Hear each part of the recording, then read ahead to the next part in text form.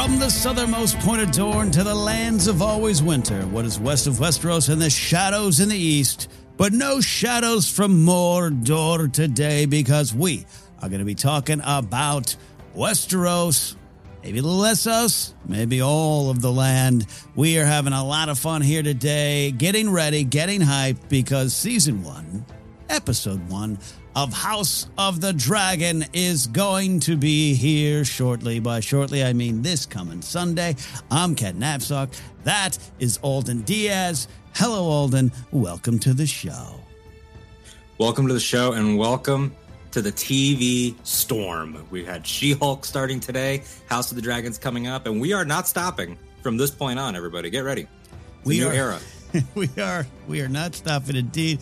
People are in here, and I'll address this right now. There sometimes seems to be an issue with my mic. It actually is nothing here on this end. Did some research. It actually looks like on StreamYard. So pretty soon we'll just be moving everything over to OBS. Like I do all my other shows here, but then you can't bring in comments like this, Alden. You can't go, hey, Ton Weir Beckett says, did you guys see the new promo? I did. 45-second TV spot, Alden. Did you see that? I actually didn't. I saw the 45-second Rings of Power one that came out because now we're just being so inundated that it's hard to keep up with 100% of both, but I will check this out. Yeah, as Bill Bro Bagginson says, I wish you good fortune in the content wars. A lot of people checking in here. Christy McGee is here. Known Witch, Crafted Jedi, Trey T, and of course Ranger Donald. 7 blessings to you, Mr. Donald here. Will McLean starts us off with a powerful question. Will the HBO Max app crash? Wonder what the odds are. It definitely, that's always it's always a thing. That used to be a thing back in the day. Remember when like HBO Go or HBO Now started showing up, Alden? Like I didn't make that like DirecTV switch to the app. And Game of Thrones one night, I was with my friend Matt Key and his eventual wife Brittany Wallach. I was at their house and we were trying to watch, and I even think Mercer and Marisha were there too. And like it wouldn't click on, like the app, nothing. A room full of people saying, "But what now?" What do we do? What do we do? I remember that happening. I don't think I ever experienced it with HBO, but I definitely experienced it the first day of Disney Plus because you had every Star Wars fan in the world wondering what they were about to see. And when that it would drop. Interesting one. Yeah. When it wouldn't work on one device, but it worked on mobile. I ended up watching the Mandalorian pilot. Yeah. Which I was blessed to have already seen it at a screening, but I saw the day of release on my iPhone at work, which is just a disrespect. But what could you do? It was an interesting one. But as for HBO, I don't know, because out of all the heinous amount of cuts that they've made, how much of that is data workers and people reinforcing like servers? Look, Ranger Donald brings it up here. Well, HBO Discovery did lay off 76 HBO Max employees, so maybe.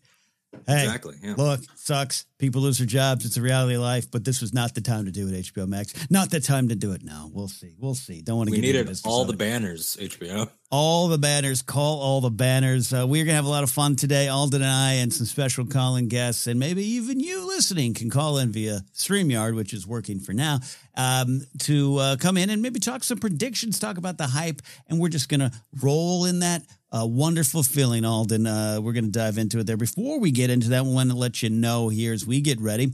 Yes, we'll be covering this show. We're going to have some other names come on the show as well when we talk about it. It's less of a review, more of a discussion and analysis of the themes and what is actually in the show. Our plans for episode 1, we're going to watch it twice, and then record an episode not live, but release it late Sunday night into Monday morning. That might change week to week based on Alden's schedule, my schedule, my Force-Center schedule, life. If I get a gig that night at Flappers, you never know. You never know if stand-up comedy will ruin Game of Thrones for me here this time. So just want to let you all know, bear with us. Follow us, Casterly Talk on Twitter. Follow me at Ken Napzok or that Alden Diaz, and you can get the updates of when the episode is, or just subscribe on the podcast feed. It will pop up, or hit that bell, subscribe, do all the notification stuff here on YouTube if that's your preferred choice, which just means you get to see what beanie I have on that night. Alden, that about covers it, right, in terms of programming. I think that's important. Yeah, the beanie point especially is like, what version of Ken are we going to get? Right now we have Fire and Blood Ken. Yes. With a little bit of the Stark, though, the Stark legacy on your shirt there. And yeah, I mean, that we're talking about predictions. Like, Yeah. There's a wild card. Like, will the Stark that we see in the trailer play any role whatsoever in the show? And was there going to be any love for anyone that is not like, if your house is not House Targaryen, if that's like in the same way we all picked Harry Potter houses. Yeah. If this is not your people, are you going to get your moment in this show? Maybe. I don't know. Maybe. That's one of the first things we want to get to here is how we're going to take in the show. We're talking about how we're going to review it and what we're going to get into what we think might be in this first episode or this first season. We're going to have fun with that. These are not super serious predictions. Well, actually, take it back. Some of them are very serious. But Alden, I would ask you, your viewing plans. I will take us to Star Wars Celebration this past year in Anaheim.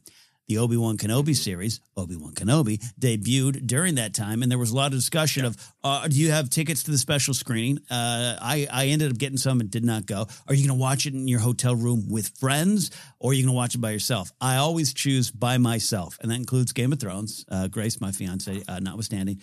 How do you take in your Game of Thrones content now, House of the Dragon? As cinematically as I can harness in a house.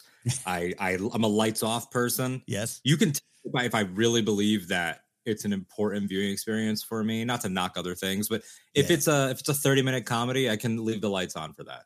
But if it's one of my things, lights are off, super silent, dog has already been fed, he's chilling.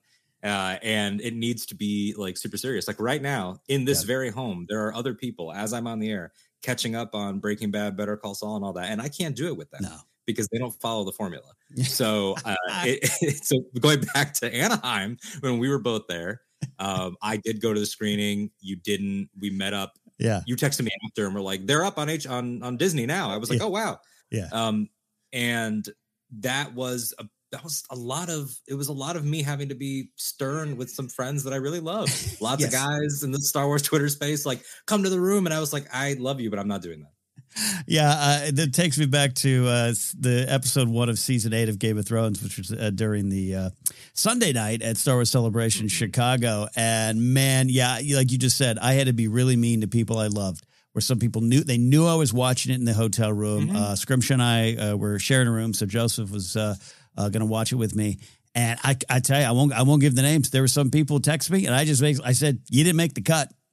You didn't make the cut. You're not watching it with me. You're not watching it with me." What they don't realize is that we've been keeping mental notes of who fits the silent criteria. And there is the silent criteria. Like, again, if I was in your neck of the woods, I would totally pop over, or you would pop over, because we both know that it's 50 to 60 minutes of silence. Settling first. Audible reactions encouraged, but not like we're being filmed. Just in a way that's like, oh, like that's fine. That's fun. But so for me, super silent, very focused, watching it on Max, not on the channel HBO, which is interesting. I'm assuming that it'll be a simultaneous airing and drop type situation. I think so. Will McLean is with us. As Game of Thrones time is my time. I prefer to be left alone, he says in the chat there. Look, it is. And I'm with you. Like in watching Kenobi episodes 1 and 2, Joseph and I both reacted. We're human, but it was that under the breath kind of like, and man, even food. Like I got to tell, like that night in Chicago, I'll just call her out. Love her to death, Darina from the World Girls. She made the cut along with Mark Ellis. And right before she pulled out some peanuts and started crunching, I was like, oh, this is going to be problems. This is going to be a problem. But ended up not Before she knew it, she was crunching with Ken's face this close to her face. Stop eating the peanuts. The North that's a big thing. remembers. I mean, we've all been sitting down. If you're sitting, like, I think it was it Rise of Skywalker? It might have been Solo. I think it was Solo. Yeah. And somebody had clearly snuck in a meal into the theater from elsewhere. And you could hear like their plastic container opening their little plastic cutlery. And my, at the time, partner was like, I can't do this. I was like, I'm going to kill them. I was like, I'm going to turn around during this screening. So we will be watching it alone or close to alone. I'll have 2 Chihuahuas and Grace watching as well. Ranger Donald says, this is the reason why I'm in credit card debt at Best Buy for the show. Built a small home theater setup just for this show. Love that. Ranger Donald's. Oh, Bill Bro Baggins says, my brother-in-law loves to chew on ice while watching shows with his wife and I, and it drives me insane. Oh my gosh, that is hilarious. No, Eric Monroe is here. Sorry, We're We have a call from Eric shortly here. Let's get to some actual questions here. Then we're going to talk about just our approach to watching this, which is our approach. I want to make it clear. It's how you and I and others kind of take it in. It's not for everybody there, but something that we're going to talk about here. But we got a question right up top here from Trade T. Haven't read the book, says Trade T. Is it expected for supernatural elements to show up beyond dragons, White Walkers, Children of the Forest, Three-Eyed Raven? Thanks. That's a solid question. We love talking to folks who are here to enjoy it and take the show as it is. And maybe, like Trey said, haven't read the books, haven't studied all the maps. So going off just my top of my brain memory, Alden, my quick answer to that is no. There's those caveats of what we see what the show does. But this one, other than dragons, other than that kind of maybe a low-level magic, not expecting any of that kind of big stuff. That's kind of the point. Yeah. If you feel like when you say low-level magic, not to speak for you, but I think that you're talking about like your Red Priestess level, yeah, like that type of like I can touch higher powers, but you should not expect something that is actually a giant, actually a white. Because correct me if I'm wrong, but because I'm not a full book person. I'm like I got like a foot in and a foot out. But in the world of Ice and Fire, I think it's made pretty explicitly clear that not until the events of Game of Thrones, The War of the Five Kings, does anything start to rear its head again. Like the Long Night, it was over. Then we had dragons, but once dragons were gone, magic was gone. Big time magic. Yeah, big. And the key is and to Trey's question, we have dragons during this time. So does that mean there's some sort of presence of magic? Possibly. We'll see how the show could play with it. But yeah, the big thing, the White Walkers, they're gone. They're sleeping as we heard in the original series. And the idea that they're back meant it was all kind of coming back and magic slowly kind of turning back into the land. And I love this question from Trey Alden because it really kind of makes you think about what we're about to get. We always say, you and I have talked, there's a lot of people that we know, some used to work with the old Screen Junkie show, who are actually, the magic in Game of Thrones was, all right, I'm here for the politics. And I wonder if there's going to be sort of a reversal where someone's like, politics is, the interpersonal relationships are good. I need some more magic. I never really thought about that till now.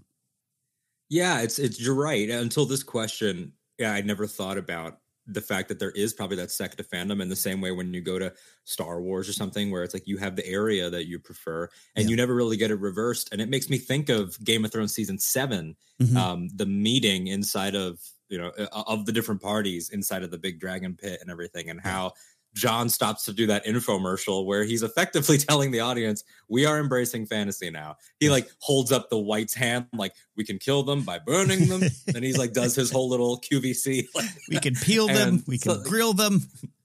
Yeah. So that's what it was like, him telling all the other characters, like, we're in a fantasy show. I don't know if you guys remember that. So, and I love this comment here from Douglas Dubois in the chat here. Seems like they might lean into the prophecy and dragon dreams. We've already kind of seen that in the trailer a little bit there. And that's kind of what I mean. That's maybe not the smartest way to describe it, but that low-level magic. Melisandre in a bath. Not necessarily Melisandre. Technically, I guess you could say she could show up, but not expecting that, of course. So great question, Trey T, to start us off there. Any final thoughts on that one there, Alden? No, but you did just put into my mind the idea of a Carice Van Houten cameo because she is so long-lived that it would be feasibly possible. That's almost like a Star Wars-y type conversation that like, would they ever do something that quote-unquote cute? I don't know, but it would be really cool. Would it be cute? Some stuff here going on. If you're on a podcast feed, we thank you so much for listening. If you're on Apple, rate, review, Spotify, rate, review, those kind of things really helps the show. But over on the YouTube, we had some exclusive videos up this week. I'll cycle through some of those thumbs.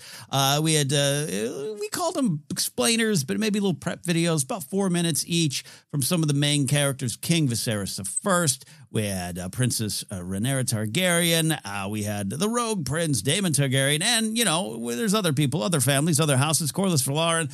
And then we have one more. If Ken does his homework tonight, we'll have one more before the show for Alicent Hightower, the Queen in Chains. So we've had a lot of fun doing those. Alden and I put some just basic information to get you caught up on some of the events. And it's weird. Some of it might bleed into the start of the show that we know kind of when the show begins year-wise. But some information goes beyond that. It just kind of sets you up going into the show. But really, though, Alden, we really wanted to look at the themes that they'll represent. And we think each one of these characters, as well as the rest of the larger cast, has a lot to tell us about what the themes of the show might be this season. And that's one of the ways we just love diving in.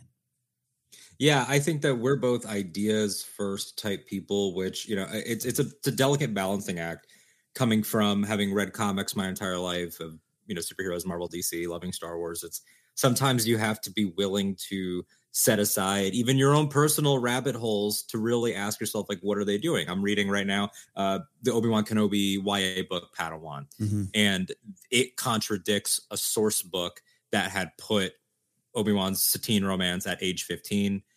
Now that has been, you know, changed and everything. And I went down a rabbit hole last night where me and my buddy Nikki Kumar, we were like, oh, but Obi-Wan Kenobi, well, if the Mandalorian Civil Wars were 20 years before this and trying to figure it out. And then I thought to myself, it doesn't matter. Yeah. It was tumultuous romance and everything. So details to me are gravy almost. And what is actually going on with the people is why I loved Game of Thrones. Yeah. You know, so I think that that's sort of where we lean into it. If you listen to any of these explainers, we always end on that idea section of, okay, well, what's going on here with Rhaenyra and womanhood? What's going on here with Daemon and lust? What's going on with Viserys and duty and like decision making and all that stuff?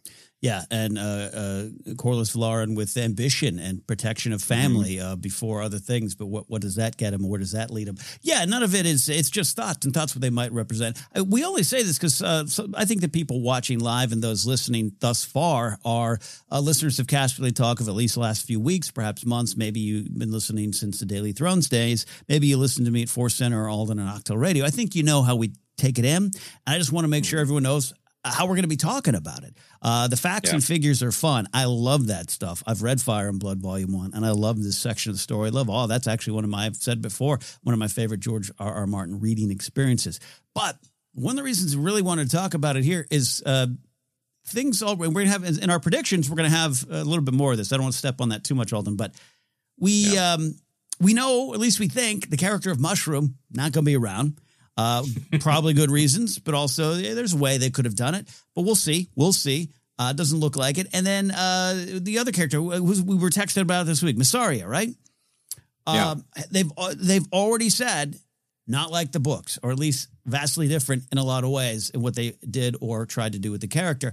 And it just got me thinking, oh no, here we go again. Even though Fire and Blood in this section of Fire and Blood is small compared to 5 volumes of George's other ongoing story, this could lead us into this kind of thing in the comments or just the way people take it in of, it's not like that in that thing I read. And that's okay. That's part of the point. Yeah, absolutely. I think that we have to, as broadcasters, pundits, content creators, whatever category you want to put us in or that we put ourselves in, I feel a responsibility to advocate for the changes, even if I dislike them, to advocate for their right to happen and exist. Yeah. I might not agree with them. You know, She-Hulk came out today, not to date the episode too much, but, you know, this is a hype party for a show. So this episode is sort of, you know, we know we're in a moment in time, but they changed She-Hulk's origin pretty drastically. There's big changes. But I liked what they were within the context of what was happening. And I thought it was great and even kind of better. And I think that growing up, I was trained for that because of watching MCU adaptations of things that I had read, for watching we obligatory pro wrestling mentioned on Casterly Talk. Like, how many times in pro wrestling does a storyline just disappear, or does a storyline change because of XYZ reasons, or does, oh, I thought that you were, nope, it was actually this. That happens all the time. And I think that the internet age has made people get married to a certain iteration of something. And I think that we're now, between this and Rings of Power and all the comic book shows, we were firmly breaking that. And if you're not going to get on board with that, with their license to do things that are different, then you're setting yourself up to be disappointed. Yeah, it's frustration. And I think this is this is going to be a fun episode. I don't mean to get too serious with this. We're on the eve, basically, almost a couple days out of this show. And I just want people to take it for what it is, take it for what it is trying to tell us all. And already on Rings of Power side, there's the Tolkien lore heads. They're an interesting bunch at times. Not everyone. I'm not making a general statement. But even we've seen it here with like the Princess Rhaenyra explainer video or prep video. Oh, that's not how I would describe her. That's not what in the books she did. In her history, she does this and this. And it's like, but yes, you're right. We're summarizing some facts and figures. But don't get caught up on that. Engage with this story, engage with what they're trying to do with that character and gender politics, the roles of women, men, and the gender roles. It's definitely going to be part of that character's themes. It's going to be there. They've already talked about that, and that's not necessarily in those facts and figures. So that's my last kind of pump the brakes and let's just enjoy the dragon show that's about to hit us. Totally. I mean, that's the power of stories. When stories are that big, I mean, you go all the way back to Shakespeare. There is not a single production of any of his small guy. Okay. Bill Shakespeare. You can Google him. Oh yeah. Joseph Fiennes. Got it. Yeah. 100%. That catalog of work keeps changing hundreds of years later because of when it's produced, who's producing it, what's going on, how they stage it, what they want to do. Yeah. I've seen 4 Macbeths over the past couple of years that have all been different from each other. Yeah. And I love them all. And I think that this is Rhaenyra being adapted in 2022. Yeah. If 50 years from now, the Martin estate decides to let someone else do X and they choose to do Dance of the Dragons again, or Dance of Dragons, then it's not going to be the same. It's going to reflect. I mean, we're looking at the works of George Lucas from the 70s and 80s. Yeah. Constantly re-putting it through what we're going through now in America and everything. So that's just how it works. A3 in the comments says, plus, isn't it written as an unreliable narrator vibe with an unreliable narrator vibe? Yeah, absolutely. It's definitely, I'd call Fire and Blood Volume 1, but a history book. But they literally, that's the point. This character of Mushroom is literally whispering in one side of the book going, well, I heard it was this. It doesn't necessarily mean it's all fact. All that to say, we don't want to go too far down that path. I start to become, sound like I'm finger wagging. It's not. I'm so excited for the show, and I'm so refreshed by this world of Westeros that we're about to get to explore again, that I don't know. I want you all to come along for that ride there. You know, can we all have a little fun, Alden? Just relax, guys. Just relax. There's nothing serious about this. It's just shows. It's a vibe. I mean, it's exciting. It's surreal to think that we're about to like sit down Sunday night for Westeros, even if it is a different time and a different show. It's like we're back, and it's been the shortest wait. The wait between Star Wars was a decade. The wait for Indy was much longer between The Last Crusade and Crystal Skull. And now it's a Crystal Skull and 5. All the Ghostbusters. I mean, oh god, the Ghostbusters fans, they'll tell you about waiting. The longest wait I've had to experience is the Yankees World Series titles. Okay, 78 to 96 was a long time, Alden, for a young man. Oof. Okay, I've waited. Oof. I've waited. That's a lot. So there you go. An excellent point too. And look, we're joking. This is pop culture stuff, and it's fun. It's meant to be taken as fun, but it also is everything to me. It is how you view the world. How you view pop culture is how you take in the world, and that's very important to us as well. And I think the show is going to be dealing with some very modern, applicable themes and lessons that are there. And I just love that. I don't want to call anyone. I saw someone say, talk about Rhaenyra and her quest for power, quest for being the queen in a world that doesn't really let women do that. At this point, they haven't at all. And they said, well, the show shows that women can't get into positions of power, citing Queen Cersei. And I would say that was not what the show was saying. Her journey to get there cost her everything. Her treatment on the way there affected her greatly, and she tried to fill this horrible void with this kingdom, and it literally comes crashing down on her. And that's not even getting into the Dany of it all, the Sansa, the Arya of it all. I don't think the show was saying that, and that's why we are focusing on the themes and what this show is about to tell us. Yeah, without doing 2 hours just on that, because we easily could. Mm-hmm. Sometimes the events that happen in a thing are not what the thesis of the thing is, and that's not what they're advocating for. Yeah.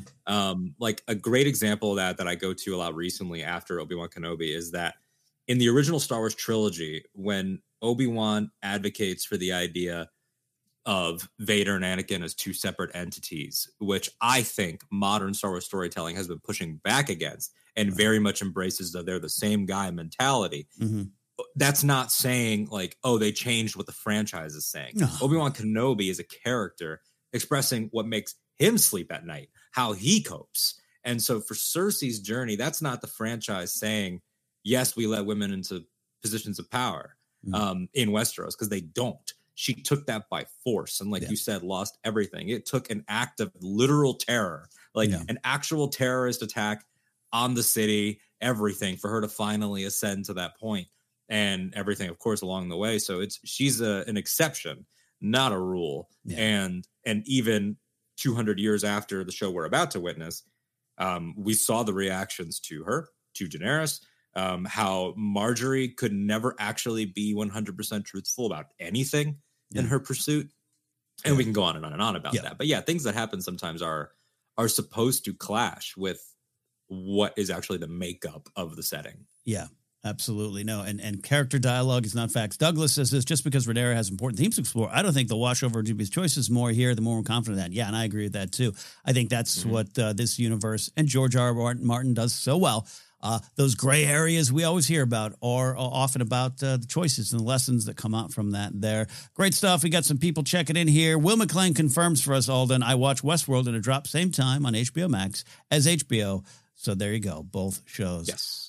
We got, you mentioned old Mr. Kumar there, and there he is in chat. It's going to feel great to be back in Westeros. We'll talk to Nikki on this show as well. And there was a great question. I want to scroll back up. Another one from Will here. Asks a really honest and open question. At the beginning of GOT, I had trouble keeping up with all the names and locations. Will this series have more, less, or about the same amount? Again, we're looking on the outside, looking in on this show at this point. But my easy answer is less, but still a lot. And a lot of the names are going to sound the same. I think that if you go back to Game of Thrones and you think about your experience with the storylines and arcs in King's Landing, it'll be a comparable amount to that. You will still have your council players, you will still have your royal players, you will still have your other people in the city. So think about that storyline.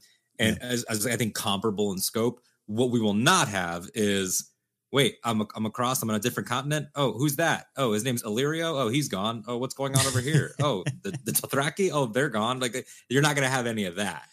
Where suddenly you're thrust into other cultures. You go from King's Landing to north to Essos. Like, that's not going to happen, I think, as much, if at all. At least at the beginning, the stepstones and all those kind of areas will fall into place. But I think it's going to be slightly easier. I think the big problem is Targaryens have about 5 names. And they or a variation on said names. Ranger Donald just said we'll be about the same 5. It's gonna be a similar problem that I had with Varys and Viserys, which frustrated me eternally. I hit the wrong card, but you know what, Alden? It's time to send the Ravens. We got a call. Let's listen to it. Hey, Ken and Casually Talk. So this is my calm before the storm, so to speak. Calling about the season premiere of House of the Dragon, which is only 4 days away. Now, I got to tell you, I can't believe it's been 3 years since Game of Thrones ended. In some ways, it feels 3 years. In some ways, it doesn't feel like it's been that long. But I am so excited on the journey all of us are about to undergo with House of the Dragon, however long it goes. I'm hearing rumblings it might be 3 seasons, but who knows whether it's 3, 5, or even 1. Hopefully, definitely more than 1. But I'm excited to hear what everybody thinks, you and Alden and everybody else that's going to call in about the premiere and all the episodes. And I just want to say, I wish you good fortune in the wars to come. There you go. One of my favorite Game of Thrones sayings. I wish you good fortune in the wars to come. I've used that in business meetings. That's how valuable it is. Oh, yeah. I love that one. Yeah. I think for me, it's the specifically Arthur Dayne in the flashback. Yeah. Because he is so confident that he's about to mop the floor with Ned and Howland and all those guys. Yeah. And spoiler alert for that show, he didn't. He didn't there. Nikki's right here. I feel that HBO is going to do a lot more online helping explain who is who. They've already put out that video of George explaining the overview of who the big houses at play are and stuff like that. Yeah, it's funny. We're putting together our fun little prep videos, as are all the other Game of Thrones, House of the Dragon YouTube channels, as they should. And they've put some official ones out. I think, Alden, before we get to our predictions, I got to say, I think HBO so far has done a really great job of not just marketing the show, but setting the show apart from what came before, while also saying it's proudly in that world, which is something we've been talking about for a bit. But just seeing some of the explainer videos, George R. R. Martin is sometimes throws some shade, but I think he does it in a way that is honest yet also respectful, and understands, he probably can buy a lot more dinners at a Santa Fe restaurant now because of the show. So he understands the hand that feeds him, but is also honest, as he always is. I think overall they've done a good job both in marketing what the show will be in terms of different and what is in the show, setting you up for the players, setting you up for the little bit of the histories. I'm really happy with how they've done it. I completely agree. I think that when it comes to George, he does ride that line really well. All he can ever be is honest.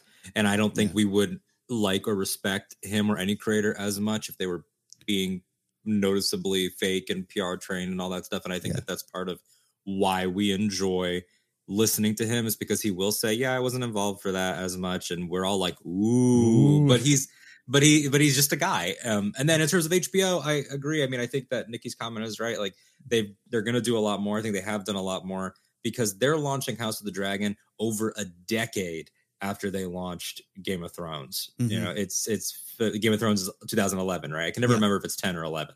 So 11 years, 11 years. The internet is so different. And now I feel they've approached it with a little bit of that difference. Hey, let's post something to our Twitter that has him explaining the big players. Hey, let's go to HBO.com. You can get a little blurb about every one of the principal cast members. And so I think that they're sort of leaning into that in a positive way. Yeah, for sure. They are. Douglas says, would it be great if they did those character narrated stories and lore extra similar to what they did in GOT?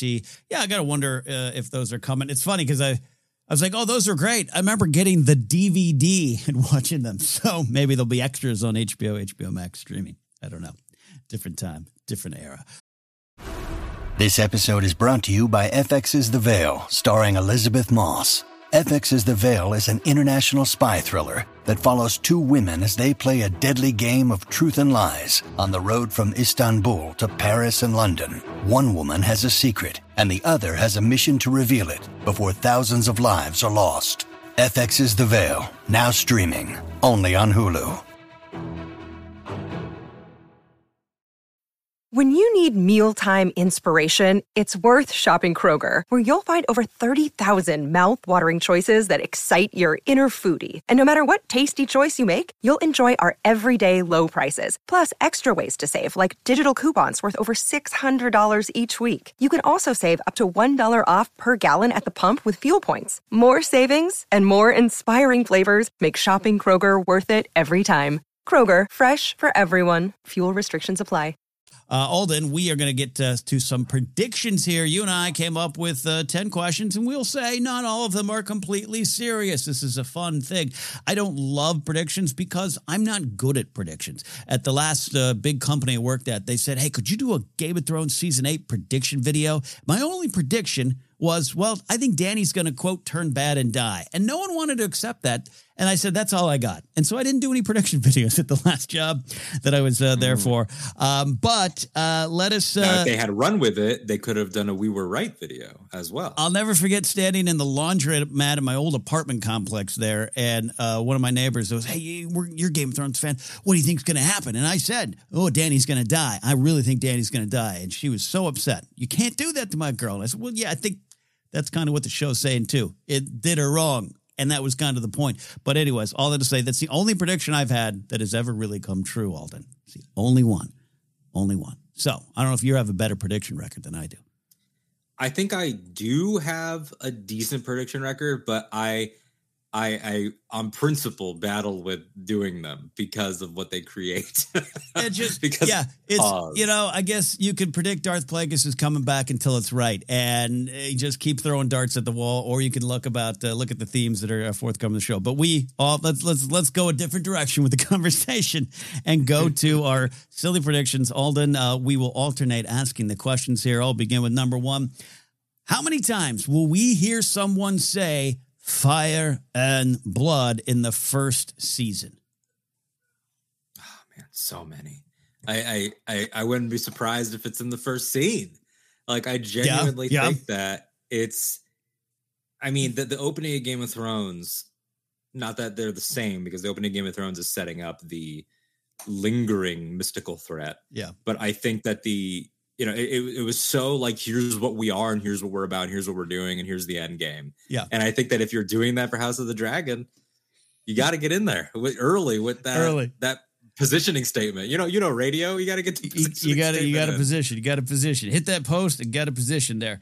All right. So what do you think? What do you think in terms? I'm also getting this up here on another computer because I don't want to mess myself up here. In the first season, total 10 episodes. How many times? Almost an over and under. How many times do you think someone will say fire and blood? Not fire, not blood, but fire and blood. Fire and blood. I'm going to say 21 times. 21 times. Ooh, I love that. That's my prediction. I was gonna go higher, but then again, I thought about it. Higher is kind of silly. I think it's a good number, but I'm going to go lower. I'm going to say 17.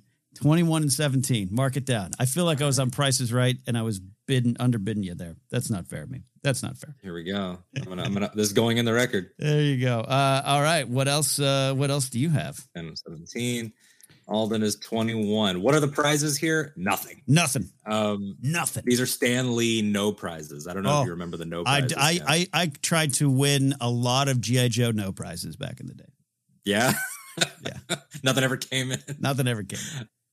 Number 2 is, who will emerge as someone the audience loves to hate? Yeah. And this is kind of... Be my boy. Yeah. It's gotta be the Rogue Prince. Yeah. See, yeah. I think that is a good answer. I really think it is. It's that class, I look at like the Hound, but then I look more at Jaime Lannister. Man, did I hate Jaime season 1, as you're supposed to. And I remember when by season 2, when he's being captured and he's just kind of speaking some sense to Catelyn, I remember thinking, God damn it, I think I kind of like this guy. So, yeah, I think I'm going to go with that too. I think the Rogue Prince, Matt Smith, Damon Targaryen. I think so. And then, it kind of ties in with your next question here, number 3. It will. Who will emerge as a dastardly villain that everyone still roots for? So kind of ties in with that. You might just love to hate, because, look, people love to hate Joffrey, though. That's more of a Joffrey thing. This is a little bit more of the Hound later on, but I don't know. Actually, no, the Hound's not even. I think it's the Cersei Lannister question, right? Yeah, where even who's dastardly, and we're like, get him. That wine sip at the end of season 6 was the greatest wine sip in the history of wine, on TV, film, otherwise, literature, anywhere, and it wasn't a good act. No, it was. I mean, but it was earned. I was rooting for it. The choose violence meme that we have now, like, I'm going to wake up today and choose violence. That was birthed by Game of Thrones, and it was birthed by Cersei Lannister. It's become part of just internet vernacular. Yeah. Even if you're not a Ice and Fire fan or Game of Thrones fan, that comes from Cersei. Who's going to be our choose violence favorite? Nikki in the comments has Aemond, which, if you're watching the trailers, you can catch a glimpse. Yeah. With the eye patch. Yeah. So he could be a favorite. Nikki, who has way more book knowledge than I, by far. I mean, that means Nikki's a better person than you. That's what I've been telling you. That's what I've been telling you for a long time. Also true. So are you going with Aemond? You're going with Aemond. I'm going to back Nikki's choice of Aemond because he has been teasing me with some sinister. Yeah. Like, Nikki keeps saying, I want to tell you what's going to happen, but God, I just want your reaction. That's going to be great. Robert Meadows asked could Kristen Cole be that person? I think that's possible, but I'm going to back up our friend here, Ranger Donald, with both parts of his answer. Alicent Hightower, but perhaps for the wrong reasons. The Cersei connection has already been discussed. Olivia Cook, who will be playing the older present day, whatever version you want to say of Alicent, has said, she's kind of maybe a Cersei. But then she kind of came out and said, well, she's not the straight up villain. And I think Rhaenyra's got her issues. Everyone in this show's got their issues. They got their good sides. They got their bad sides. But I think Alicent could take the brunt of scorn And therefore, you might end up, even if she makes some bad decisions or does things you don't like, you might be on her side.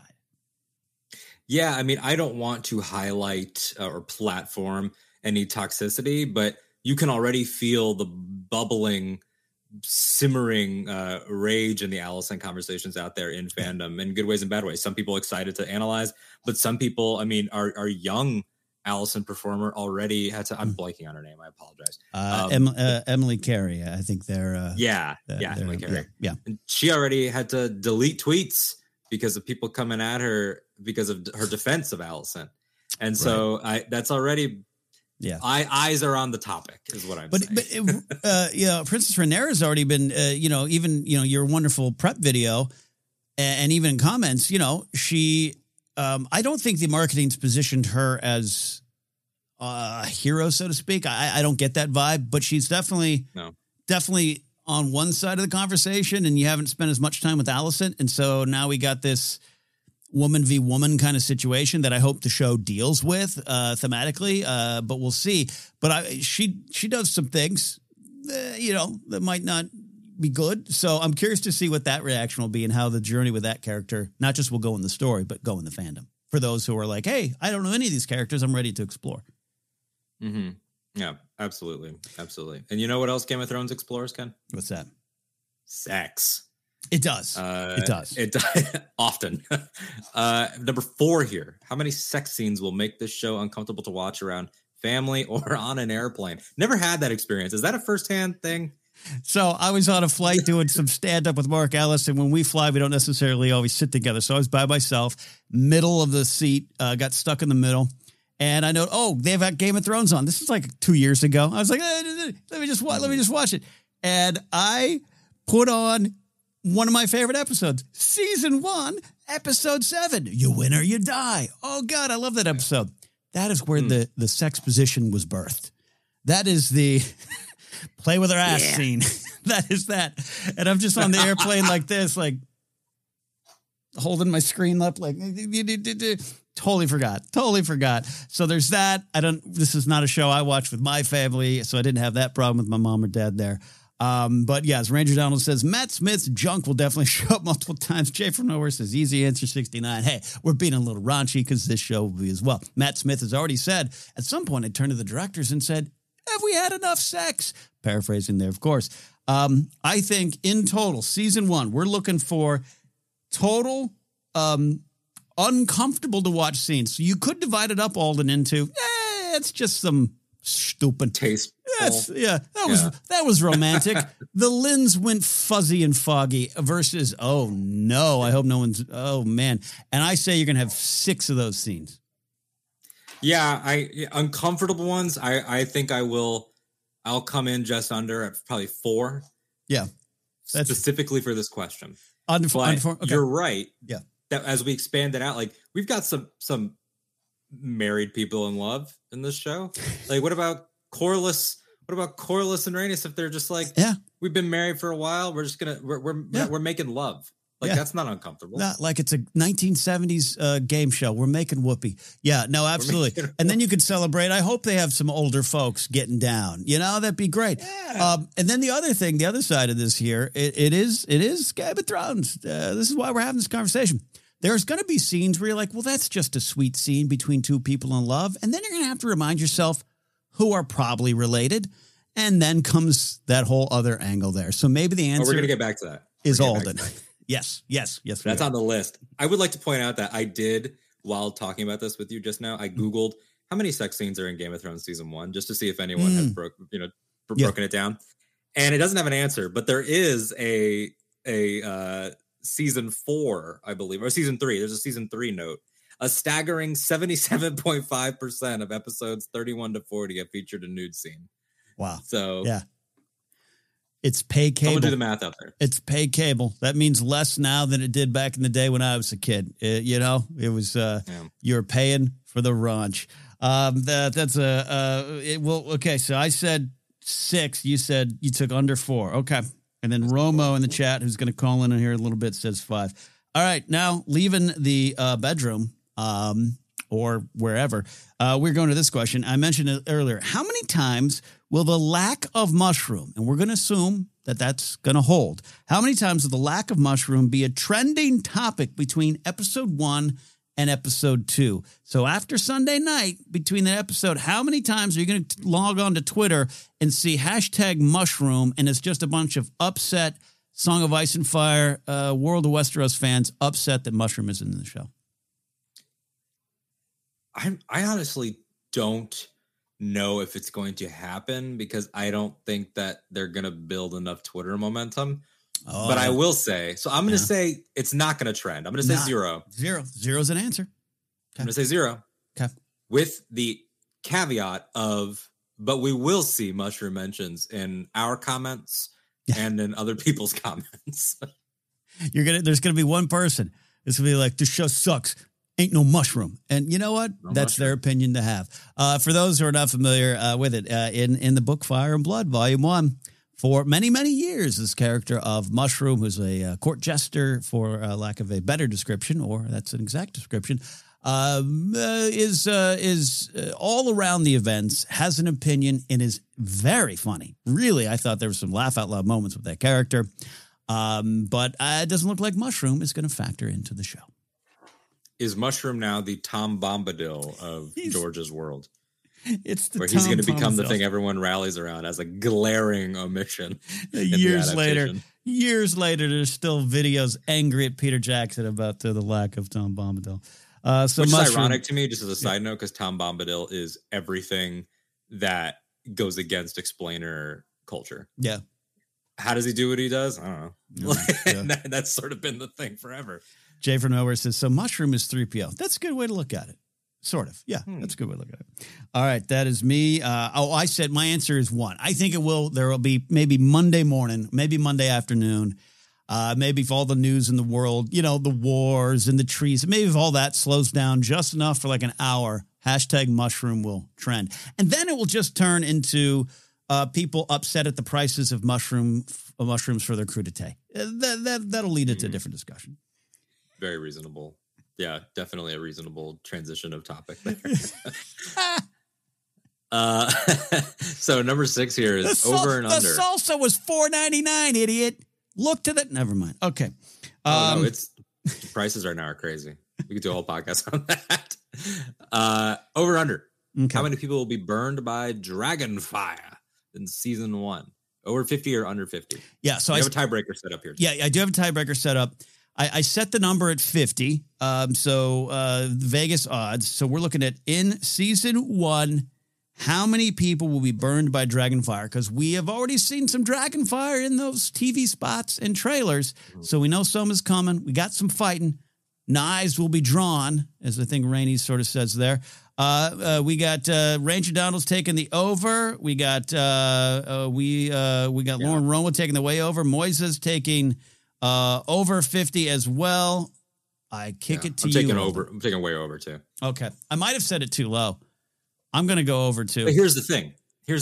Yeah. I would absolutely take the under if we had worded it by how many people are going to be sentenced to death by Dragonfire. Who's getting the Varys? Who's getting the Dickon Tarly? Yeah. Who's getting that?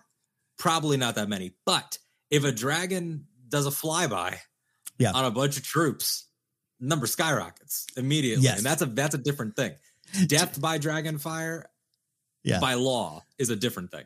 Jay from Nowhere says now people are going to be pausing their screens to count victims. Only Casterly Talk fans are going to be doing that. So since you and I both took the over there, we are now going to say, and this could explain it to yourself any way you want. The tiebreaker is how many people burned in episode 1. We're looking for a specific number. Oof, episode 1. I'm going to say 3. I think it'll be a sentencing of some kind. David McKay says not enough just for the overall answer. That's fair. So you're saying 3 in episode 1 of any kind of dragon burning, flyby, sentencing, 3. Okay. Yeah. I'm gonna say, it's either 0 or 8. I'm going to go 8. I think there's some bleep's going to go down. But I want to say 0, but I'm going to say 8 to be silly.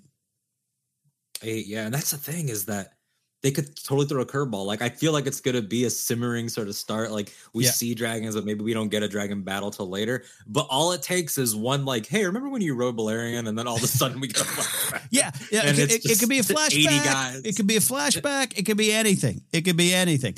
A lot of people back it up by my 0, but I answered 8. Mark me down as 8. Mark it down, dude. Over the line, Donnie. Mark it down as 8. Though in my heart, I think the answer might be 0, but you got 3. Yep. And then Ken had 8. All right, it's in the record. Okay. All right. Was that mine? That was mine. So yeah, you're up next here. Now we're into your. I wrote the first 6. These are the last 4 of yours. These are the ones that I added in here. We're getting back to the weird stuff. Sicko.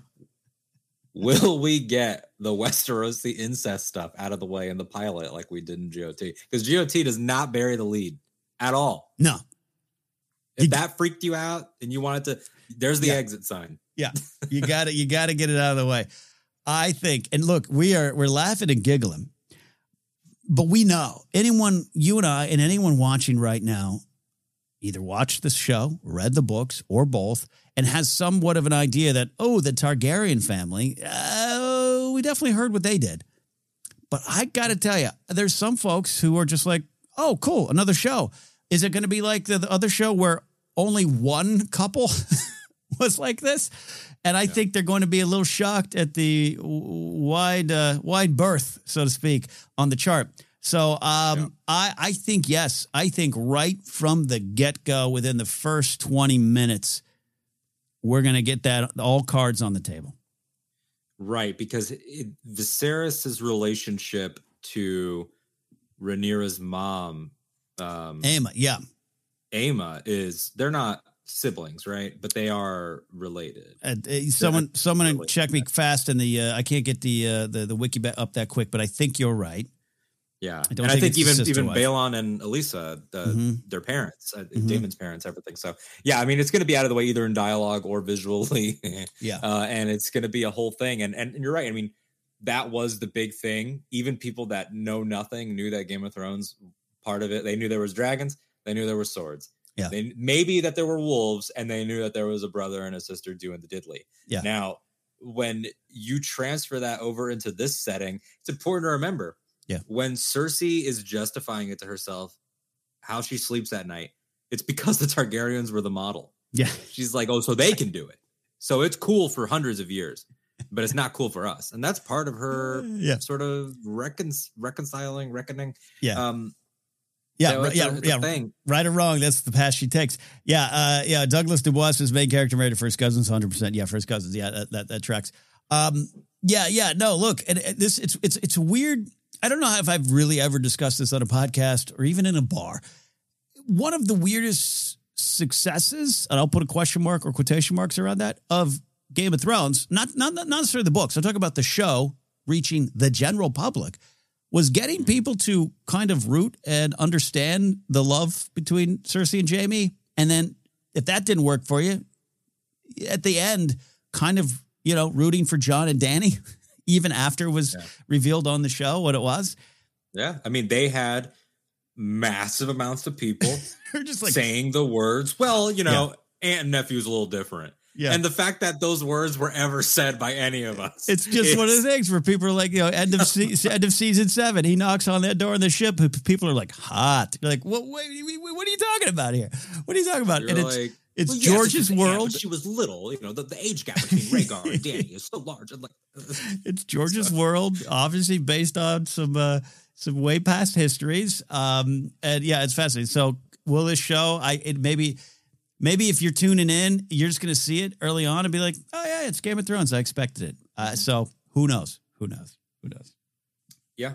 And hey, I'll give you this, House Targaryen. Yeah. From me to House Targaryen, none of you are as bad as Craster. And for that, exactly, it's fine. Die, Craster, die. All right, next question here. And then we're going to get to some questions and then calls on our time here. We got which ancestral sword will we see first? Blackfire or Dark Sister. We got two big swords, obviously more probably on the way. That would make sense, but Blackfire or Dark Sister. I don't know. I have my answer. What do you have? I'm going to say Dark Sister, not just because I've already become a Daemon fanboy, but because I don't think that, like, when you see King Robert, when you see Joffrey or anybody, or even in the brief scenes of the Mad King, the king doesn't usually sit on the Iron Throne while wielding their sword. Like even Ned, like he's not walking around Winterfell with ice. That's like busted out for certain things. Heartsbane is up on the mantle at Hornhill. So it's like, it just kind of makes me think that Daemon absolutely is going to flash Dark Sister whenever he can. We do see Blackfire in some of the trailers and teasers on the throne. So maybe that's an important moment. Yeah. But I think that it has probably more of a shelf life. Split in the comments so far. Moises saying Dark Sister, Douglas saying Blackfire. I'm going with Blackfire. And it's not going to be as exciting as, say, Daemon pulling out Dark Sister any second that he can, which, I love that joke. That kind of tracks for me. But I think you're going to see it in just some sort of boring, official, he's got it, almost using it as a cane on the throne type of way. I think you'll see that first. And I think we've seen some of that in the trailer, but I have no idea when that shows up, of course. That's what I think, where you're going to see Blackfire, but Dark Sister is going to be the first to maybe have impact or maybe even explanation. But I'll go Blackfire. Yeah. It might be one of those situations too, like seen, but maybe not actively in the plot. Whereas Daemon's like, I'll kill someone with this one. Douglas is right there with me. Viserys can't stop waving that thing around about in the trailers. Even uses it as a walking stick. Exactly. You wouldn't part an old man from his walking stick, now would you? There you go. All right, that's a good one there. Two more. You're up next year. Yeah, this is a big one. Number 9. Number 9, very important in Game of Thrones. Always an important episode. This is an important question. That's right. Any last minute predictions for the opening credits? And will it be a map? Because apparently the people that have seen the pilot were not shown the opening credits, is what I've heard. I've seen that in a few things. The opening credit sequence has not been shown. Interesting, which could mean it's still rendering and someone's trying to export it from a MacBook Air that's burning. Ramin Djawadi's like, get it out. Ooh, okay, this is great. This has been a big question. I think kind of musically, the kind of the variation we've heard already, I think will be the basis of it. I think it could be something way bigger than that. But I think in terms of map, I think it will be the painted table, but kind of as we've seen it in some of the shots of the show. A little darker, a little black paint, some red. I think it will be just the painted table. Now, follow up here. Follow up on the map question, just because we're on the topic. I, just before the show, saw photos, and I'm going to text them to you now, so this is great radio. Okay. But I saw photos of King Viserys's diorama model of Old Valyria. Is it possible that we incorporate that in? Maybe we start on his table with his big model, and then we move into Westeros. Ooh, I like that. I can see that. Oh, Alden he's texting me right now on air here. Okay. You see a picture in that tweet. There's a picture of him like brushing it and painting it and getting it all ready. Does Viserys, very passionate about his model. Yeah. Does Viserys like miniatures? Is that what this is? Ooh, look at that. He's a miniature guy. He's painting miniatures for WoW. The last image is him in his like nightshirt. He's in a nightie. He's got his huge model and then his beautiful young wife sitting off to the side like, are you going to pay attention to me? Or are you just looking at your model? Hey, that's fine. That's fair. That's with me looking at this picture, and Grace is like, hey, I'm on the same couch. I'm like, Viserys has a castle. That's fascinating. That's fascinating. Ranger Donald says King Viserys is a nerd. I like that idea, though. Is that your prediction? I'm going painted table. Stick with a version of the painted table. You're going with Viserys and his miniatures. I love that. Yeah, that's my move. I've got a mini Christmas village. The train goes in and out of it. Watch. All right, King Viserys, calm down there, buddy. All right. Yep. That's a great one. That's a great question. Final prediction here. Will there be some kind of clever meta prequel reference to GOT. Alden, clarify for the audience specifically what you mean by this. So, we don't, just in general, on all the shows that you and I do, we're not leaks people, that type of stuff, which is not shade at anyone. It's just how we roll. But in the rumblings of, premiere reactions, people that have gotten to see this episode, I saw somebody say there's a lovely tribute to Daenerys right at the top of this, a lovely homage. Okay. And that got me thinking, like, probably musicality, like, some sort of theme, something like that, because it's not, Nikki and I were joking off air. It's not going to be Drogon with her body. She gets resurrected, and then she's like, our family is crazy. Let's talk about it. There's not going to be, Elijah Wood at the beginning of The Hobbit where they brought him back so they could tee it up. Like, there's not going to be like Drogon holding Dany's body and then like a record scratch. That was me now. But let's go 200 years ago. Like, okay, I get it. I You're love probably that. wondering how we got here. There used to be more dragons, just like me. I don't think it's going to be that.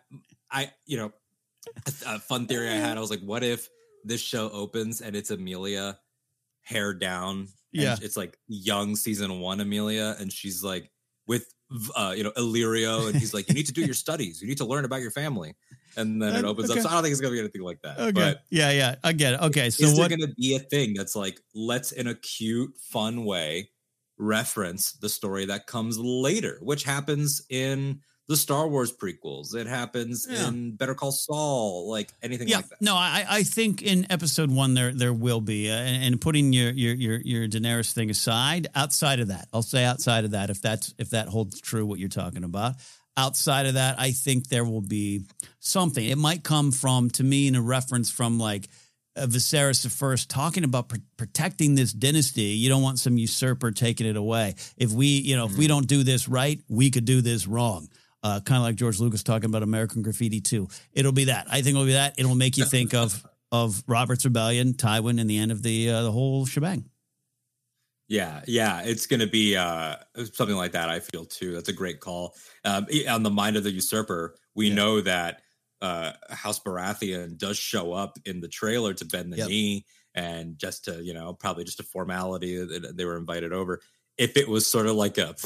House Baratheon is no threat whatsoever. Like they could never come for House Targaryen. And then he turns to the camera like this.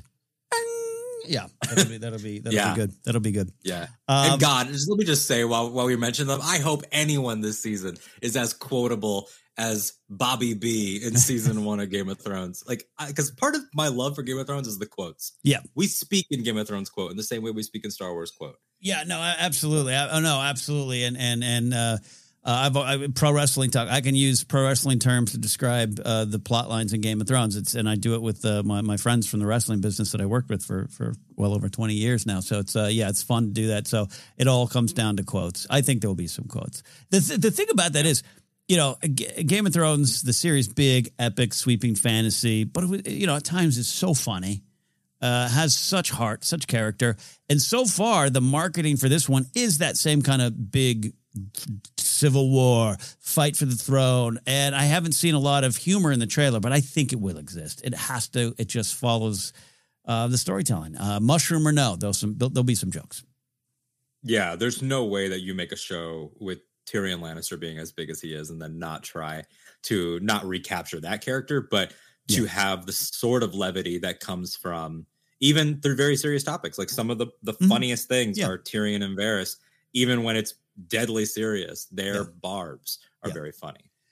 So stuff like that, or someone in a fit of rage, like some of Robert's best things are from a fit of rage, like run back to Winterfell, I'll have your head on a spike. Like that's hilarious, but he's being serious. Yeah, no, that's a great point there. I'm entirely sure you're entirely sure of what I'm talking about. If we could have one of those things. Yeah. Well, there you go. We have done our predictions, our very serious predictions. It's really all about the sex scenes and that number.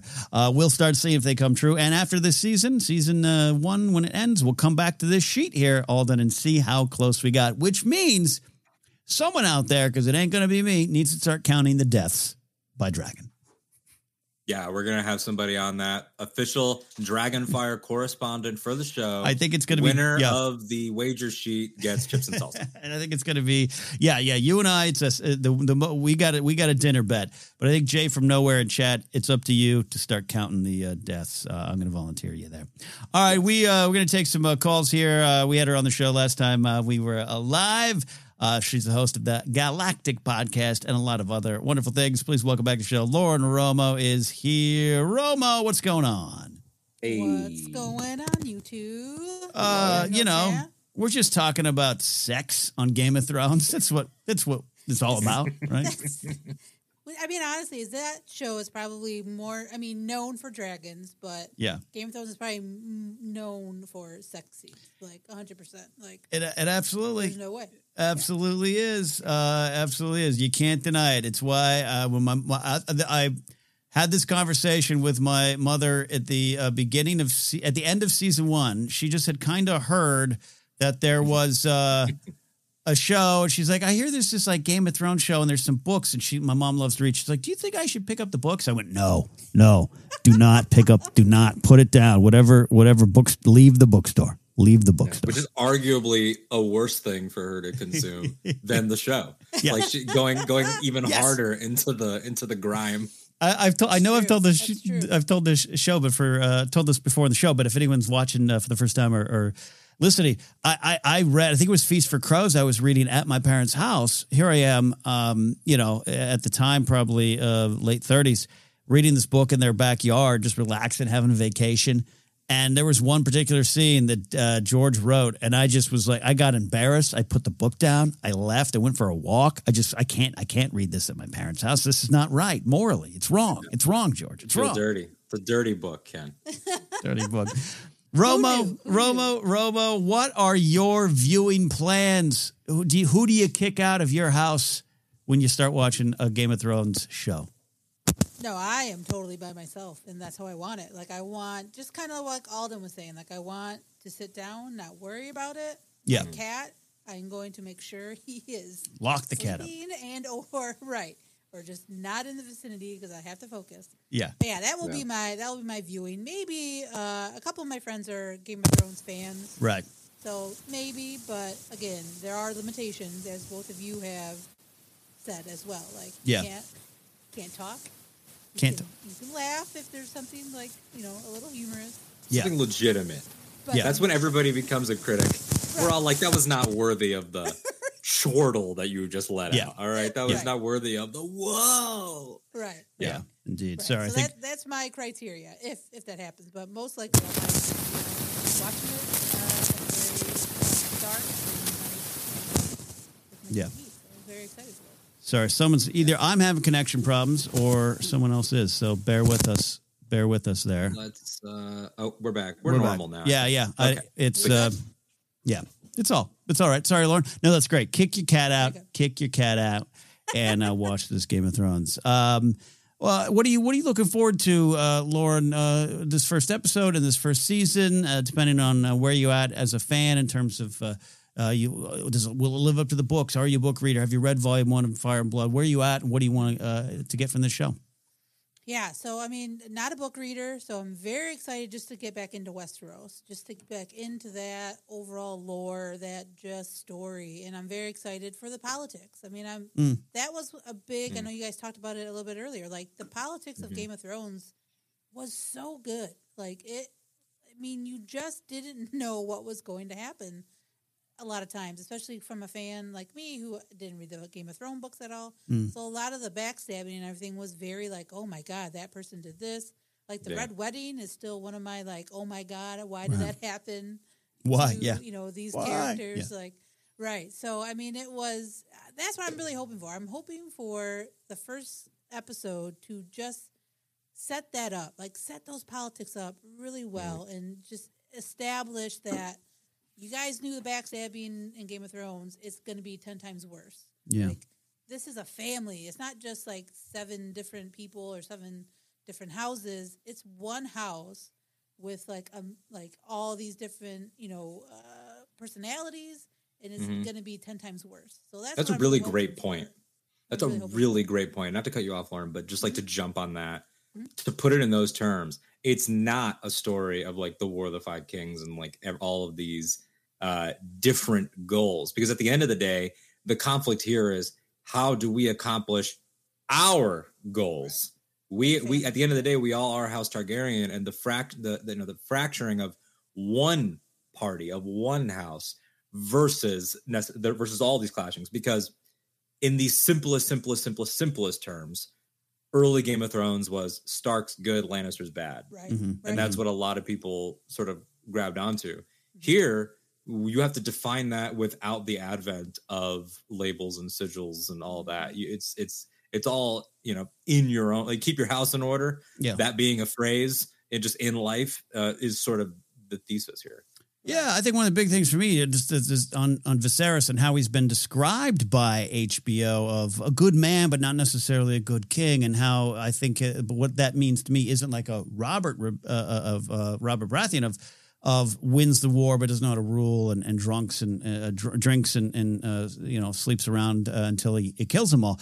I think with Viserys it just might be like I need to make everyone happy because we have 70 years of peace. And I feel these rumblings have been going on for a while, and we've got to keep it. And he's not perhaps strong enough to keep that, or, is the outside forces pull him apart? I don't know. I don't know how they're going to play it out on the show. I know it plays out maybe in the story, in the books, but I think that's a fascinating it makes me think of Tywin Lannister's father, Tytos. Like, that whole business of Tywin looks back on him and he's like, yeah, he was a good guy, but he left our house in a state of ruin by the time that I took over. Yep. And he sucked. He was awful at leading. And he compartmentalizes the fact that he was a decent man with the fact that he was a terrible, terrible for House Lannister. Yeah, so it's sort of a similar theme. Great stuff. Just like Tywin too, his whole thing about family dynasty. Like, I think that will be a huge, you guys talk about themes. I think that's might be a theme definitely within this series, of the dynasty of the Targaryens, and then obviously these other houses that want to maybe take that mantle over. So, and the contrast between Tywin's point of view on that and someone like Ned, like, it's obviously way more complicated than what I'm about to say, but a common observation that I love is that Ned gave his children love and protection and togetherness, but didn't necessarily prepare them for the world. Whereas that's all Tywin did, and they had no love and no togetherness. Yeah. And so you have this incredible mind in Tyrion, this perfect knight in Jaime, and this also incredible mind in a different way in Cersei. Mm-hmm. They're all so capable, no love. Whereas the Stark kids are all love. Yeah. Yeah. It's a great way to look at it there. Yeah. And someone asked early in chat, very early on the show, will it be a Tywin-like character? And Otto Hightower is the closest in a lot of ways. There's some connections between Corlys, Sea Snake, and Tywin, just in terms of family first and what you do with that. Obviously, families are big in this world, but I think that's a closer one, the Otto and Tywin thing so far. But it will not be 1-to-1, obviously. Each character will be their own. Right. Yeah. And Otto is going to be interesting to explore just because the Lannisters are important monetarily, and a lot of people are tied up with them in finances. But the Hightowers are they're tied up with everyone in terms of like culture. Yeah. Like Old Town and all that stuff. Like they're and like an ideological institution. Like their house is the same location where we keep our knowledge, where we keep our maesters and all that, and where that all comes from. And so they have a different type of power that I'm interested in exploring. Yeah, I love that there. Lauren, I'm excited for the Hightowers. That's a family that I'm not familiar with, so I'm excited to explore that. Yeah, Hightowers and Valarans are going to be new to a lot of folks. They are in and around the world. HBO's Game of Thrones kind of infamously cut out the Valarans from Stannis' side and all that kind of stuff. You can see those conversation threads out there. But is House Hightower still around by the time of the war? I can't really see. Honestly, it's tough for me to remember sometimes. Someone can help me in chat because the show definitely, again, going to the Valarans who were, at the Battle of Blackwater Bay and not no more, Billy, not no more. So to quote Young Guns on a Game of Thrones show. They could have been reduced into a... Yeah, into a teeny tiny. I mean, the official Telltale game Yes. had some of those houses that were reduced to smaller, like House Forrester. House and Forrester. things. Yeah. It's not House Gardner that vanished, that kind of thing. But yeah. There, Lauren, before I let you go, thank you for calling in for this segment. Really love it. Going into the show, again, like you said, you're not someone who has read Fire and Blood Volume 1. You know a little bit of the history. You watched the show. You loved the show. From the outside, you've listed some of the characters or some of the houses you love, but are there any specific characters you're really excited to get to know more from the trailers, anything you've seen out there? I think the character that I am really interested in is Allison Hightower. Yeah. Because I think, again, you guys were talking about in the trailer, you kind of see one side of her. Mm-hmm. Yeah. But now it's like, okay, what's her side of the story? Like, Yeah. why is she acting this way towards these specific people and everything like that? Like, she, again, like the whole Hightower family, but hers in particular, I'm really excited just to see kind of like what transpires between her and the Targaryens and everything like that. I'm in for, like, I'm just ready. I'm ready to get back to that world. I'm so excited for sure. Final bonus question, big one here. Some of the themes that seem to be a play in this show, some of the stuff that's been discussed, particularly around Emma Darcy and their description of Rhaenyra, the gender roles, women in this world. Is there anything you are expecting, want, or just interested to see how the show deals with, Lauren? Yeah, I think I'm interested to see. Obviously, us three know the backlash of season 8, which again, that's one of my favorites. It's one of all of our favorite. I love it. Yeah, I know folks don't, but yeah, right. So I'm interested to see how they do that with. Is Rhaenyra? Is it her name's Rhaenyra? Rhaenyra, yeah. Rhaenyra, yeah. There's Rhaenys. Rhaenyra. See, there's Rhaenys, and there's Rhaenyra, and then there's Rhaenyra from the Conquest, and then and like to make that even worse, Rhaenys is going to be the one counseling Rhaenyra a lot, right, about women being passed up and things. So it's there's going to be a lot of that conversational fumbling. Right. So, but I'm interested to see like how you're saying, Ken, like how they handle that, because I think how we know how it ended with Dany, but what was it like when actual Targaryens were in play? I mean, clearly we know it seems that they didn't respect women, but did she try to change? Obviously, it seems like that's what she wants to do. She wants to change the thought process. So how does that play out? How do they handle that and everything? And with this house, like you're right to differentiate it a little bit, because none of the houses of Westeros wanted a woman on the throne. Mm-mm. And none of the houses of Westeros were ruled by women. But the difference of Targaryens is that they did let women get in the mix. Yeah. There were no women warriors of House Stark. There were women warriors of House Targaryen. There were women dragon riders of House Targaryen, and they were very important. So House Targaryen, I'm not giving them props for being progressive. They're not. But they at least were like, oh, you can kick some ass? Great. Right. Where the other houses didn't even do that. Yeah. They're like almost there. Like you almost got it. Right. You almost got it now. That was big for Arya because of those stories. Because of those stories of the Targaryen women. Yeah. They're the only house that ever had women that got put down in the histories that way. Right. Yeah. The Vale as well. Yes. Lysa up there as well. Okay, yeah. Cool, yeah. Well, yeah. And Queen of Thorns. But it's a general statement, of course, what you're saying there. Mm-hmm. All right, Lauren, thank you so much. We're going to be hearing a lot more from you here this season. We appreciate your thoughts. Thank you. Lock your cat up and get ready to watch. I'm excited. I can't wait to hear your guys' reactions, deep dives. I can't wait. Real excited, guys. Thank you, Lauren. Check out Lauren on the Galactic Podcast there. All right, final caller of the day here. Then it's almost time for us to get out because I've got 2 hungry chihuahuas. That is how all my shows end. Are the chihuahuas hungry? Then we go. All right, calling in right now, he's also in the chat, is our man of the banners, Ranger Donald Long. How you doing, buddy? I know you're really excited. You've been waiting for this for a long time. You got your Best Buy home theater system ready to go? Who are you kicking out of your house when this show drops?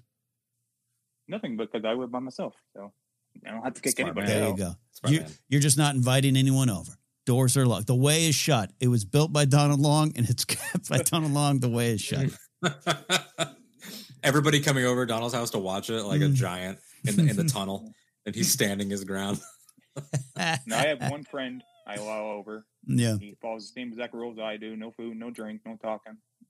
You're not allowed to come back next time. Yeah, we're a bunch of fun people, aren't we? We're horrible at parties. Now, my pal Jed Murrow has wonderful big Game of Thrones viewing parties. I don't think she's planning one this year, but she goes, "Oh, I'll definitely have to invite you one." I went, "Don't. You don't have to. I'm not going. I'm not offended if you don't ask." Yeah.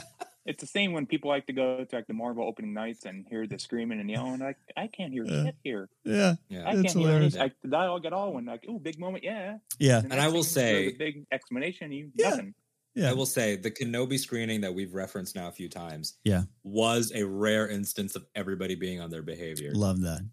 In our room, I was in the slightly smaller Galaxy stage. Yeah. If I can capture that for every time, great. But there's no way to guarantee it, and I'm too paranoid. So cannot happen. Exactly. Like I said, we're fun folks. Trust us. We're fun. Ranger Donald, what are you looking forward to most in episode 1? What do you hope you maybe see? Maybe what do you get out of it? What are you looking for? More of the history we never got really. Because we really just got the Starks history, the Lannister history. The Targaryens, we only got Dany and Viserys. Yeah. And Viserys like 1 or 2 scenes. So I hope they talk about more of the history with Aegon the Conqueror and all that in the Valyria. Yeah. So more of that, I'm more looking forward to than anything else. Yeah, that's a great point. We're talking about dragons. We're talking about magic. We're talking about politics and the characters and the interpersonal relationships. But I love lore. I don't want anyone to think otherwise. I love lore, and I think you have a lot of wonderful history that is, at this point in the story, more recent history. So you got folks who are like, yeah, my grandfather, Aegon the Conqueror. Yeah, I got some stories about him. I think that's fantastic. That's true. I mean, we talk about sex position with Baelish, but the Viserys sex position scene, where he starts going down the roster of dragons and all of their whole thing, like that's one of the closest things we got, and it's become a very memeable scene because it is awkward and you hate him, but to be able to talk, to your point, Donald, like the fact that it was all right there, like let's talk about, like we're seeing the Iron Throne before, evidently, some swords got removed from the steps before they reined in that aesthetic a little bit. Yeah. Like maybe they will talk about and again, by the way, we know whose sword this is. Like we know whose ass got kicked for this to happen. Things like that could be fun. That's great. Character you are most excited to see and maybe most excited to root against, Donald? Most excited to see is Rhaenyra. That's my favorite part of the book. Yeah. Her character and stuff, but also Daemon just for the fun of it. Really. Yeah. Just for Matt Smith going off, being his crazy self. I think it's it's great. I really love the castings. I love everything we've seen so far from both of them, Matt and Emma. So that's good stuff there. Any sleeper character, anyone that's any character that's maybe not as prominent that you're excited to see play out? I think not prominent. I think the most underrated character that people are going to look looking not forward to is the Valyrians. Of course, Valyrian. Because nobody's talking about them, really. They're a big showcase in the trailers and everything else. We never got them in the original show. They're in the books, but in this show, I think they're going to be a big sleeper hit in this show. I really agree with you there. Steve Toussaint as Corlys Velarin, I think, is going to be one of those maybe a scene stealer type of character. We'll see how it plays out, of course. I love it. Yeah, I don't think people are talking about them as much, that entire family, and I think they will shortly. We hope. I think there's a lot there, and that character, the Sea Snake, is just got a fascinating history. Those 9 voyages, a lot there, which is why they're talking, spin-off show with that character, animated otherwise. I'm with you on that. All right. Any final thoughts, Donald? Any final thoughts, predictions before episode 1? Well, this season 1 prediction, not really, but season 2, do you think we'll get it at the same time next year? Or will we have to wait another? That's interesting. That's a great question. We had got into such a rhythm with Game of Thrones, right? I always talk about that Comic-Con vibe. They were the rock stars at Comic-Con every year, and the show was always just about it just always seemed to wrap up till later when the show, the production schedule kind of changed for various reasons. I think we will. I think August will be the time for a while. Alden, what do you think? Yeah, it's an interesting point. I hadn't thought of it till you said it, Donald. Like they would have to, if this was GOT, they would need to go into production like kind of soon because it's a worldwide thing. It's all these things. It's worldwide, but they're not using, I wouldn't say the volume, but there is stagecraft happening on House of the Dragon that obviously did not exist when Game of Thrones was being made. So maybe they are like, we could wait. Yeah. Start in December. Start in January. No, that's a good, that's so a good point. Yeah, it's a good point. Maybe it alters a little bit. Maybe they want to see season 1. You know, I always say Game of Thrones kind of famously wasn't a sure thing for the first couple of years in a way where you would hear waiting for a renewal. Yeah, you would hear those things of waiting for renewal. Even some quotes came out recently that I really agree with, that the show Game of Thrones did not have an unlimited budget. It still had had a lot of money, but they still had to make some tough choices, and sometimes the creators got lambasted for that. Not enough direwolf, not enough this, and all that stuff's at play. So it's an important question, Donald. I'm hoping this time frame, this fall time frame, maybe not August, but fall time frame will be House of the Dragon time. Well, they do got that HBO Max Discovery Plus Extra, whatever it's going to be called next year. Yeah. It's supposed to be launching in the next summer. Yeah. So what better way to do it for season 2? Yeah. Is the big hit flagship show for that series. Could be. Maybe they can spend some of that write-off cash on making sure that House of the Dragon is exciting. There you go. Batgirl dies, so House of the Dragon gets a guarantee. That's a monkey's paw I didn't want. It is. But it is. All right, Ranger Donald, we appreciate you and all your banners, my friend. Happy to have you around these parts, and I've had you around these parts since Daily Thrones began. So thank you so much for calling in today. Thank you. And next time we talk to you, the show will be in the world, which is just crazy. That is 1 year later. That's right. That's right. All right. We are almost out of here today. Been a lot of fun. Our big, prediction show, but, different kind of predictions. And getting set up for the show. Alden, any final thoughts? As the next time everyone will see her and hear us will be after episode 1. Yeah, I'm just ready to get into the mix. I feel... I get very, I don't know if you have this, before I travel, before a comic convention, before Star Wars Celebration, before anything, for premieres, I just get really, really subdued. Like I almost feel like, okay, it's time. Let's do it. I don't know if that's like a theater kid thing where it's like, it's over. Don't talk to me. I'm running lines in my head. Let's go. And I just feel like that let's go feeling. But it's weird because it was only a 3 years and some change break. Yeah. I almost feel like I know I'm not watching Game of Thrones season 9 and that it's not the same story, but I almost feel like, okay, I'm back. Like it's Sunday night, it's Game of Thrones, baby. Like it just feels right. Yeah, no, I'm with you on that. I was telling you even off air this week in text messages where I sometimes feel like even in kind of revamping and kind of doubling our efforts around here, Casterly Talk, I feel out of sorts. I feel out of game shape of what's coming down the line. So I'm just excited to sit down, watch it, and then kind of be like, all right, I'm in this world, truly in this world there. But yeah, in terms of being subdued and focused, that is me at a Chili's 2 at an airport before I hit that menu. A lot of choices. Got to get it right. Yeah. Chili's 2. There you go. Bilbo Bregan says, I'm the opposite. I start stuttering, stammering. I feel bad for my family. Mike Fink, the great Mike Fink, is also feeling subdued. Final question. Yeah. Derek Best had this question. I wanted to ask this one. Derek, thank you for the question. Thanks for hanging out with us here today. How far in the story do you think season 1 will go? Hard to judge with the time jumps. The time jumps, they've been talked about. We know when the show will start, but not necessarily that doesn't mean next episode will be that. The trailers go all over the map, so to speak. I think this is a great question because sometimes I'm wonderfully befuddled. Like I'm happy to be befuddled about where this will end up in terms of the times. Do you have any thoughts on that? I think it's an interesting opportunity. I'm going to stick predictions wise. I'm going to stick with my Viserys parallels Ned type thing. Yeah. For season 1, I do think that'll be sort of the ending. But that said, with spending 40 to 50% of your story with these younger performers playing these women as girls, like you afford yourself breathing room where maybe we do move that in season 2 because we've got so much fun, juicy storytelling in the past that we can sort of play that around. I mean, we know we're getting this great council of 101, right? Yeah. What if that's an entire episode? Right. Then like, we don't know. Like they built a set for it. We've seen that they're going hard into it. They cast Jaehaerys. Like maybe we do just like really breathe in this show and really stretch it out. That's a great point too, because even a few months back, not a few weeks back, but a few months back when stuff first started to emerge, or even just the cast list and there's younger versions of the characters. I'm not going to say I took it as just a flashback, but I kind of thought, maybe they'll start episode 1 and I have a feeling it could be dueling storylines, so to speak, to the very end of the season, and it might all kind of meet at the crossroads. Will be Viserys. So that's just a outside wild prediction. But Derek, it's a great question. It's a great question. They could be playing with a different kind of presentation.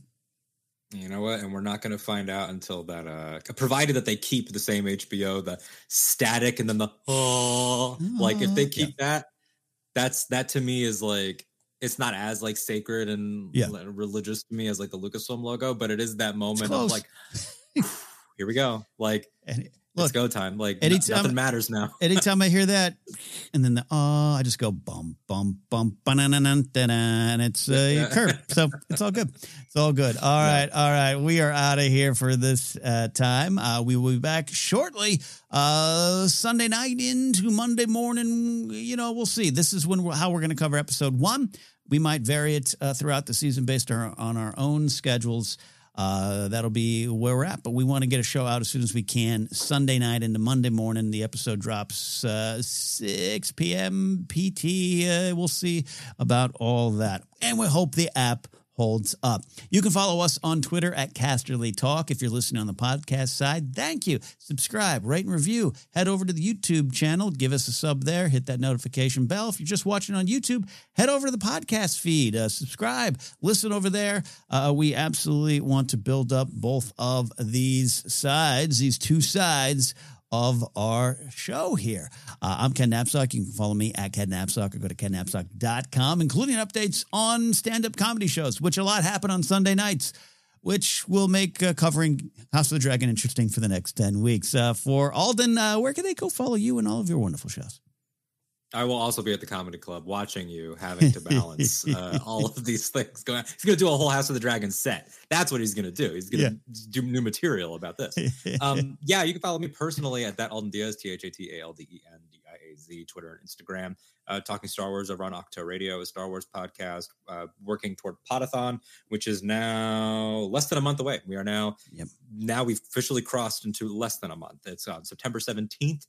I'm interviewing Rian Johnson. I'm not reviewing him as a human being. I'm interviewing Rian Johnson, director of The Last Jedi, Knives Out, and Glass Onion, Breaking Bad, other things. It's already in the past for me, but it's in the future for the viewers. So that's happening. It's airing that day. And follow me there for other things that are going on in that world. And then sticking around here as well, House of the Dragon, Rings of Power. If you've been liking Casually Talk so far, we've been managing to get content out with no shows. Now you're going to see what we do with 2 shows. So it's going to be a fun balancing act. Oh, it's going to be fun. All right, we're here. House of the Dragon is just around the corner. Thanks for watching, folks. We'll see you very soon.